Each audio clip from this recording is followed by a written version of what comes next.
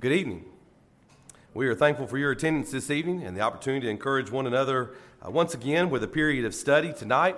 And as we have said for several weeks now, we have looked forward to beginning back some studies that we had gone through for several years, for a year and a half or so, to look at and to think about some things that might encourage us. As we've said, maybe a little bit of a deeper study, a bit of a chance to dig a little deeper. And while it's encouraging to think about that, I have to confess that tonight is one of those nights where we're not able to go too deep just for the sake of time, but hopefully we can be encouraged by just a few minutes of study this evening.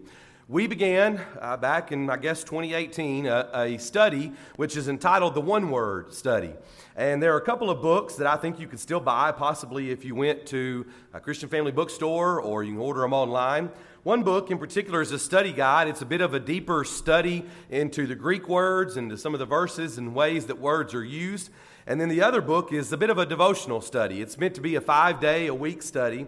And so what I usually try to do is combine those and take them and make them to where we look at a couple of the devotionals and a little bit of a word study, and that's about all that we have time for on a Sunday night. But yet, maybe we can gain something from the words that we have looked at.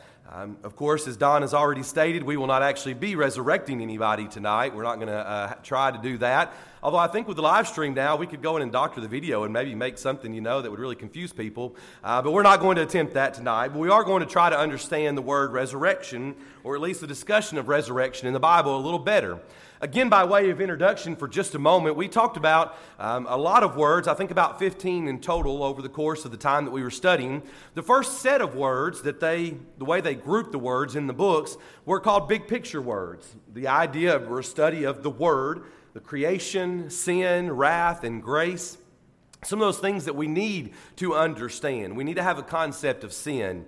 So, on the other hand, we need to understand grace as well, and certainly understand that God is a God of wrath. This is 2 columns, but for the sake of the slide, I had to make it where the words that we studied in this particular group were Christian character words that we should apply to our lives, things that we should have, attitudes or characteristics that we should strive to have: mercy, love, forgiveness, kindness, and self-control, humility, peace, righteousness, and then holiness. And we had a good discussion on holiness this morning in our adult class. If you have a chance to go back and watch that, especially if you weren't able to be with us. The third grouping of words that we began back in 2020 was dealing with last things. And the only one that we had a chance to touch on was the idea of judgment. A very serious study, a very serious, important topic for us to consider. And while I have these books up here, I can tell you that the other words in this particular category are heaven, hell, and hope. All things that deal with what people commonly refer to as last things. But tonight it's going to encourage us to think about resurrection. As I said, these are kind of a weekly study, but we've taken them monthly, so we should be up to about number 16 here as we think about it. It would help for us to begin by defining exactly what we mean by resurrection for the purposes of this study. And as we've kind of already joked about a little bit here, we are not discussing the resuscitation of deceased people in the Bible who still eventually die. Now, there are a lot of examples of those, even in the Old Testament, and certainly we think about ones in the New Testament. You may recall in 1 Kings chapter 17 that Elijah and the widow of Zarephath's son, who he raises. We go forward to 2 Kings chapter 4, and there is Elisha and the Shunammite woman's son. We go forward to the New Testament, John chapter 11, Jesus raises Lazarus. And even in Matthew chapter 9, where Jesus raises a ruler's daughter, and maybe the one that is kind of post the cross, post Jesus' life and death, is in Acts chapter 9, the story of Peter and Dorcas, or Tabitha, in Acts chapter 9, as Dorcas is restored to life. That's not what we're going to talk about. When we want to be encouraged by the word resurrection, those are encouraging things. But again, as we've already joked about, those are things that no matter of knowledge. Think about the medical knowledge we have here. We're thankful for Brian and Don and others who have an ability to study medical things. No amount of medical knowledge, no amount of power in preaching, no amount of study biblical knowledge, going to college or university and studying these things. None of that can help us in this kind of way. But instead, tonight, the context of our discussion is going to be the resurrection of Jesus Christ, which I appreciate the songs that Don did select because we've thought already a little bit about that occasion in the songs that we've sung this evening.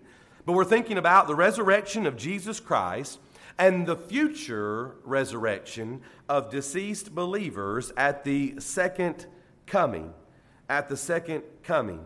So we will sort of then be confining our discussion tonight to the New Testament. It's interesting as we think about the division there in those two different studies that this particular concept of resurrection is not present in the Old Testament. There's actually no particular Hebrew word. That's one thing we've done, if you can recall way back when we had these discussions. But that was one thing that we did, was that we looked at the Hebrew word in the Old Testament and the Greek word in the New Testament. But there's no particular Hebrew word for resurrection that is used in the Bible.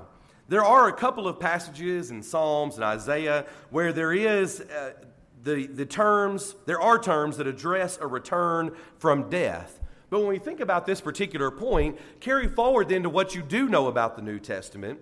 And these omissions may be the reason why the Sadducees denied the reanimation from the dead, or the resurrection of the dead. We know that in Matthew chapter 22, there's a discussion of that. Matthew 22 and about 10 verses, 23 through 33. Jesus discusses this with them, and there is this idea that the Sadducees don't believe that. Well, why is that? Have you ever considered why there's a group of people that don't believe in the resurrection? This could be one reason. There are Old Testament passages that would not have signaled anything about the resurrection to the original audience, but which later readers interpret in terms of resurrection. So the important thing that I think I'd like for us to notice up front here is that when we go back to that, we're talking about the resurrection of Jesus Christ and then the resurrection of deceased believers. These two events are intimately connected. The latter, the resurrection of the saints, the deceased believers, the latter is not going to be possible if the former had never occurred. And not only that, but our belief is in vain.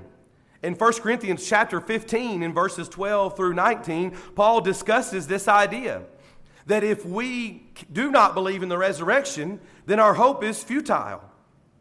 He says in verse number 17 of 1 Corinthians 15, if Christ is not risen, your faith is futile and you are still in your sins.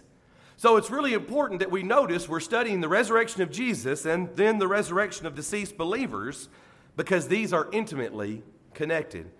And if Jesus did not rise from the dead, then it would be impossible for deceased believers to rise from the dead. And really, we're wasting our time here. How important is the resurrection? It's that important as we think about these ideas, these occasions, or the occasion especially of Jesus rising from the dead, as we talk about that tonight. Now, there is at least one Greek word. There are others that we won't take the time to get into tonight. But that Greek word is anastasis. Anastasis, and it literally means a raising up or a rising. That's what we think of when we think of resurrection, a raising up or a rising, if you will, like an event or an occurrence. And this is pervasive in the New Testament. For our purposes tonight, I just gave you one passage, 1 Peter chapter 1 and verse number 3. We've begun a study of the epistles of Peter here in our Sunday morning auditorium class. 1 Peter chapter 1 and verse 3, Peter writes, "Blessed be the God and Father of our Lord Jesus Christ, who according to his abundant mercy has begotten us again to a living hope through the anastasis, through the resurrection of Jesus Christ from the dead." Now, there are so many more passages. Sometimes the writers of this study will give us a number. They'll say that word is used 100 times or 200 times. I don't have that count in this particular study, but there is a long list of passages from the New Testament, from the gospel accounts, from the epistles, and even going into Revelation with the different words or the way that this word is used. It is impossible within the confines of this lesson for us to cover every single passage that deals with Christ's resurrection or the future resurrection of the dead.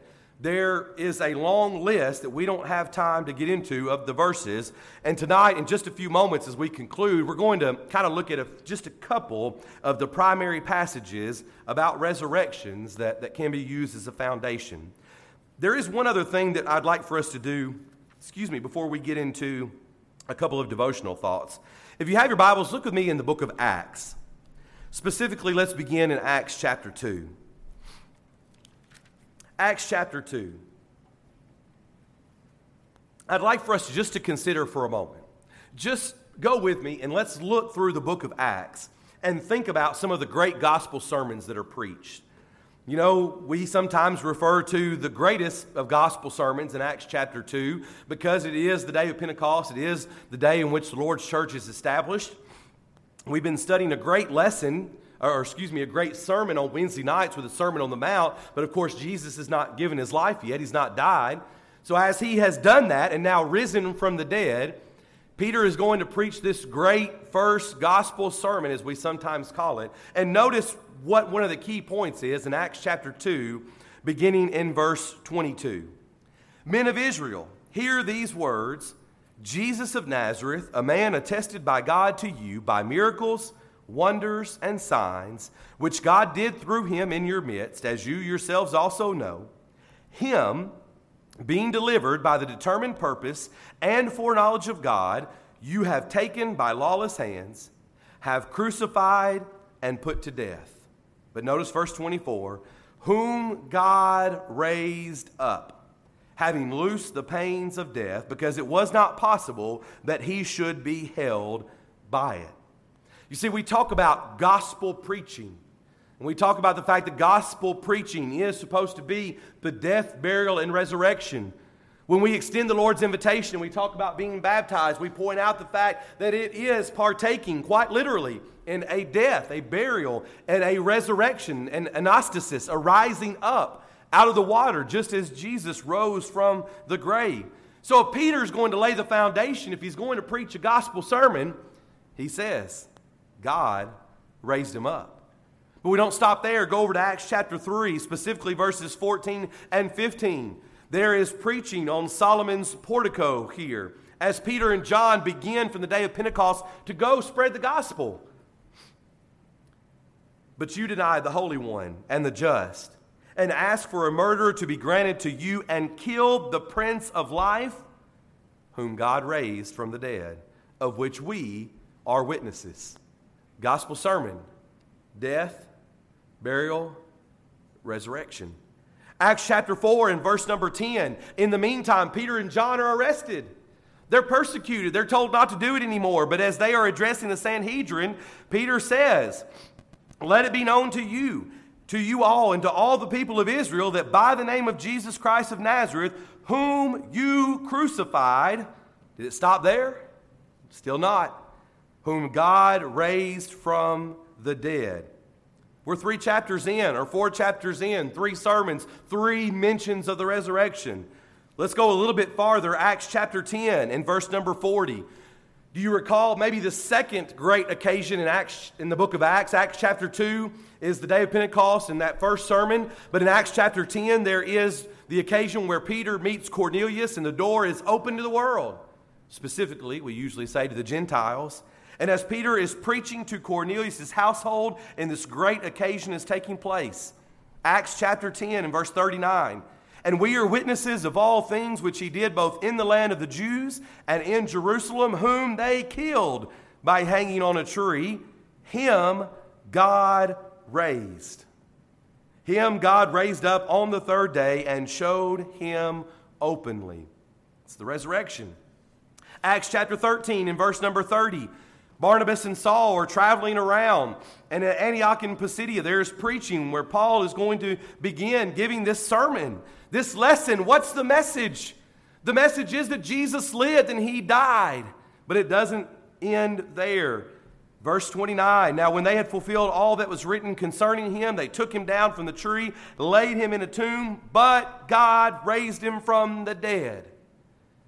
What kind of sermon is it that just stops with the fact that our hero And more than a hero, I don't mean to be irreverent in any way, but our hero, our Savior, has simply died.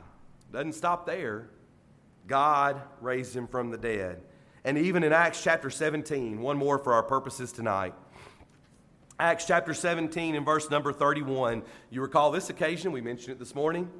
Paul at the Areopagus at Mars Hill in the city of Athens. He's preaching about the great God of heaven whom we serve. And he says, truly, these times of ignorance God overlooked, but now commands all men everywhere to repent, because he has appointed a day on which he will judge the world in righteousness by the man whom he has ordained. He has given assurance of this to all. What do we have? How do we have hope? How can we have blessed assurance? Because God raised him from the dead. Time and time again, the message is of Jesus, but not just his death, but his resurrection. And those first several great gospel sermons all focused on this fact, preaching time and time again the importance of the resurrection. And thus, we appreciate the songs that Don selected tonight, but we should be singing of it always. We should be thinking of it always. We should be sharing of it always. The great Savior that we serve, who lived and died and rose again. Let's think of a few devotional thoughts here this evening. The question is put forth by one of the authors: don't put a period where God puts a comma. Some of you may remember that for many years the name Mel Blanc has been associated with the characters in Warner Brothers Looney Tunes. And sometimes at the end of a production, at the end of one of the cartoons, you see Bugs Bunny come onto the screen and say, "That's all, folks." And it is the voice of Mel Blanc. And when we think about remembering him, his family put an inscription on his tombstone that said, "That's all, folks." It's kind of humorous for us to think about it, but the question of the resurrection is that inscription true? Is death really all there is? Is death the period at the end of the sentence of life? When you die, is it really that's all, folks? Or is death maybe a bit of a comma, a doorway to more of life? Turn with me in your Bibles to Job chapter 19. The writer, again, of this particular devotional wants to encourage us with the story, and not only the story, but the words of Job. The ancient Job struggles through his pain to try to answer that question. Is there really more to life? Is death the end? He struggles through his pain to try to answer that question long before the doctrine of resurrection has been fully developed through the resurrection of Jesus. Job is a man robbed of almost everything that is precious to him, stripped of his dignity, we might even say, reduced to suffer in the ashes of pain, and sitting in total devastation. Job chapter 9, verses 14 and 20, he describes his loneliness. My relatives have failed me. My close friends have forgotten me. My bones stick to my skin and to my flesh. Perhaps you can identify with such personal devastation.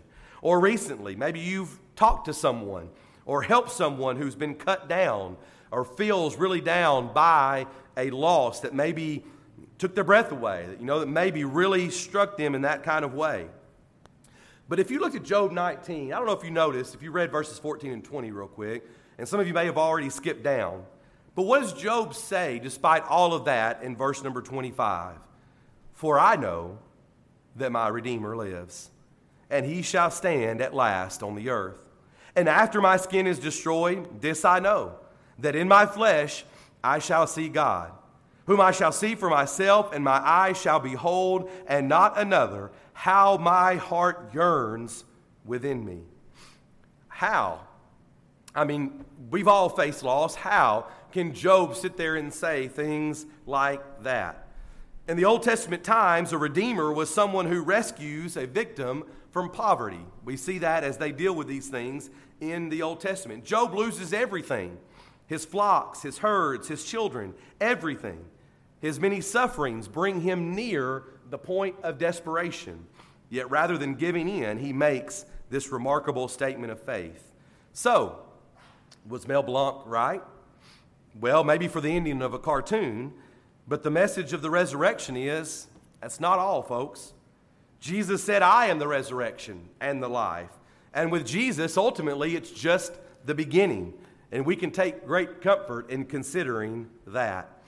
The other devotional thought I'd like to share with you tonight is in your outline if you have one in front of you. But it's the idea that his victory is our victory. And if you have your Bibles, turn to Philippians chapter 3. Philippians chapter 3. Let me ask you as we begin, when you were a child, did you ever have the experience of coming to a creek that looked a little wider than you thought you could get across by jumping? I'm not going to ask any of you who are too older, because there's a chance if you tried it now, we might have some more broken hips around here and more walkers and canes than we need. But have you ever had that feeling of standing on one side thinking that you could get across? You wonder if you can make it across. Then that one person in the group decides to go ahead and try it, right? They go ahead and they make it. Maybe some of you were that person in particular, but that person makes it. They run, they jump, and they land on the other side. And in landing on the other side, your friend has won a victory over the creek, in a sense. It is that friend's victory. Pardon me. But maybe, and in the sense of our discussion tonight, maybe, just maybe, it's a bit of a small victory for you. You see, in Philippians chapter 3, verses 8 through 11, we see Paul encouraging those in Philippi with these words, "Yet indeed I also count all things lost for the excellence of the knowledge of Christ Jesus my Lord, for whom I have suffered the loss of all things, and count them as rubbish, that I may gain Christ, and be found in him, not having my own righteousness, which is from the law, but that which is through faith in Christ, the righteousness which is from God by faith, that I may know him," and what? "And the power of his resurrection, and the fellowship of his sufferings, being conformed to his death." Maybe you were a little scared to try that creek jump, but you said, if he can do it, I can do it. So maybe you step back, make a big run, and jump too, and see if you can win the victory over the creek in that particular instance as well. Maybe you recall the words of the Hebrew writer in Hebrews chapter 12, verses 1 and 2. You see, Hebrews chapter 11 is so wonderful and it's so encouraging, but I'm afraid we often stop right there. We leave it at the end of chapter 11 and we forget that chapter 12, verses 1 and 2 continue this great thought of all of these who have gone on before us. When the Hebrew writer says, "Therefore," continuing the thought, "therefore, we also, since we are surrounded by so great a cloud of witnesses, let us lay aside every weight and the sin which so easily ensnares us, and let us run with endurance the race that is set before us, looking unto Jesus, the author and finisher of our faith, who for the joy that was set before him endured the cross, despising the shame, and has sat down at the right hand of the throne of God." You see, it is the faith of Moses. It is the faith of the walls of Jericho, of those who marched around. It is the faith of the harlot Rahab. It is all of those who are listed there who have gone on, who are cheering us on in a sense. And because of his victory, we have the victory as well. In the resurrection of Jesus, two great affirmations are made. One affirmation is that Christ has won the victory. But the second theme, and perhaps more important in a sense, is that we too win a victory through the resurrection of Jesus Christ. The Apostle Paul knows that when he prays what he prayed in Philippians chapter 3 that we read just a few moments ago. You see, his victory is our victory. And we can pillow our head even this night as children of God, faithful to him, knowing that fact and taking peace in that. Two final passages and the lesson will be yours. First of all, look in 1 Corinthians chapter 15. In 1 Corinthians chapter 15, there is this discussion of the last enemy being destroyed. There is a discussion of our final victory. And in addition to other destructive things that Paul has addressed to those in Corinth, a dangerous heresy is circulating. And that is, in verse number 12 of chapter 15, that there is no resurrection. That there is no resurrection from the dead. Paul emphasizes the critical nature of having faith in the gospel that was preached to them. And notice he says in verses 29 and 30, we touched on a couple just a few moments ago, but 29 and 30, he says, if the resurrection is denied, nothing else has purpose. And even notice in verse number 32, he says, if in the manner of men I have fought with beasts at Ephesus, what advantage is it to me? If the dead do not rise, let us eat and drink, for tomorrow we die. Can I give you a translation? Can I give you a current day translation? Paul says the Corinthians might as well party away. Live it up. Do whatever you want to do, because if the resurrection is not true, then what does it matter? He goes on to let his audience know that the things of this life cannot be eternal. This body will perish. And he continues to draw this contrast between the fact that if we deny the resurrection, we really have no hope. And then the other passage I'd like to point you towards is 1 Thessalonians chapter 4. 1 Thessalonians chapter 4, once again, this was something that we just finished studying here in the auditorium on Sunday mornings. But in 1 Thessalonians chapter 4, verses 13 through 18, Paul is encouraging the brethren that Jesus will keep his promise. What promise is that? Do you remember John chapter 14, verses 1 through 3? That if I go, I prepare a place for you, and if I go and prepare a place for you, I will come again and receive you unto myself, that where I am, there you may be also. John 14, 1 through 3. Jesus made a promise, and here to those in Thessalonica, Paul is trying to encourage them, don't give up. Don't give up, because Jesus will keep his promise, and he will return to deliver the church back to the Father. They don't need to be concerned about Christians who have preceded them in death. That's the discussion here beginning in verse number 13. He says, I don't want you to be ignorant, brethren, concerning those who have fallen asleep, lest you sorrow as others who have no hope. For if we believe that Jesus died, there's that first part, and rose again, even so God will bring with him those who sleep in Jesus. Paul says that they need not be concerned about Christians who have preceded them in death. The dead will rise to meet Christ first, and the apostle gives an inspired promise that we all hold dear in verse number 17, that we will always be with the Lord. And then the interesting thing that I'd like to leave you with tonight as we conclude these thoughts is that Paul also gives them a job. He gives them a job, and their job is to do something with this knowledge. And that one thing that they can do in verse number 18, comfort one another, encourage one another. Folks, I don't have to remind you. I could get up here and spend 30 minutes preaching to you about all the things that are wrong in the world. We can get up here and talk about viruses. We can talk about bankruptcy. We can talk about health issues. We can talk about death. We can talk about politics. We could go on and on about the things that are wrong with this world. But the job that Paul gives those Christians and us today is that we remember the resurrection and that we do something with that. We can encourage one another. We come here and we may talk politics a little. We may talk about the things that are going on in the world, but we have an opportunity to sing the songs that we have sung tonight, to look at the passages we've looked at tonight and be reminded that, yes, Jesus rose from the dead, and because he gained that victory, we have the victory. How great and wonderful that is.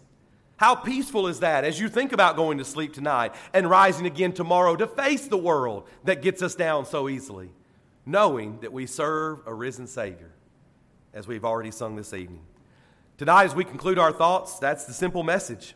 The possibility exists that you're here tonight and you've never been baptized for the remission of your sins, fully understanding and taking part in the things that we've discussed, the death, burial, and resurrection of Christ. We'll be singing to encourage you this night, that you would make that great commitment. Have that peace. But maybe you've done that, but you've wandered away. You see, the resurrection, that's not happened. It's not happened yet. We're still here. And our parents were here before us, and our grandparents were here before that, and we're still here. So that resurrection, boy, that sure seems a long way away. We're not even sure that it's coming sometimes. We start to question and doubt things. If Jesus said and made the promise that he made, he will make good on it. Don't lose hope. Comfort one another. Encourage one another, even with these words. Maybe you need to come back to him tonight and make your life right by confessing sin of a public nature. Maybe you just like the prayers of this congregation to help you along this difficult road. We're thankful to be together and to sing to encourage you, even now as we stand together and as we sing.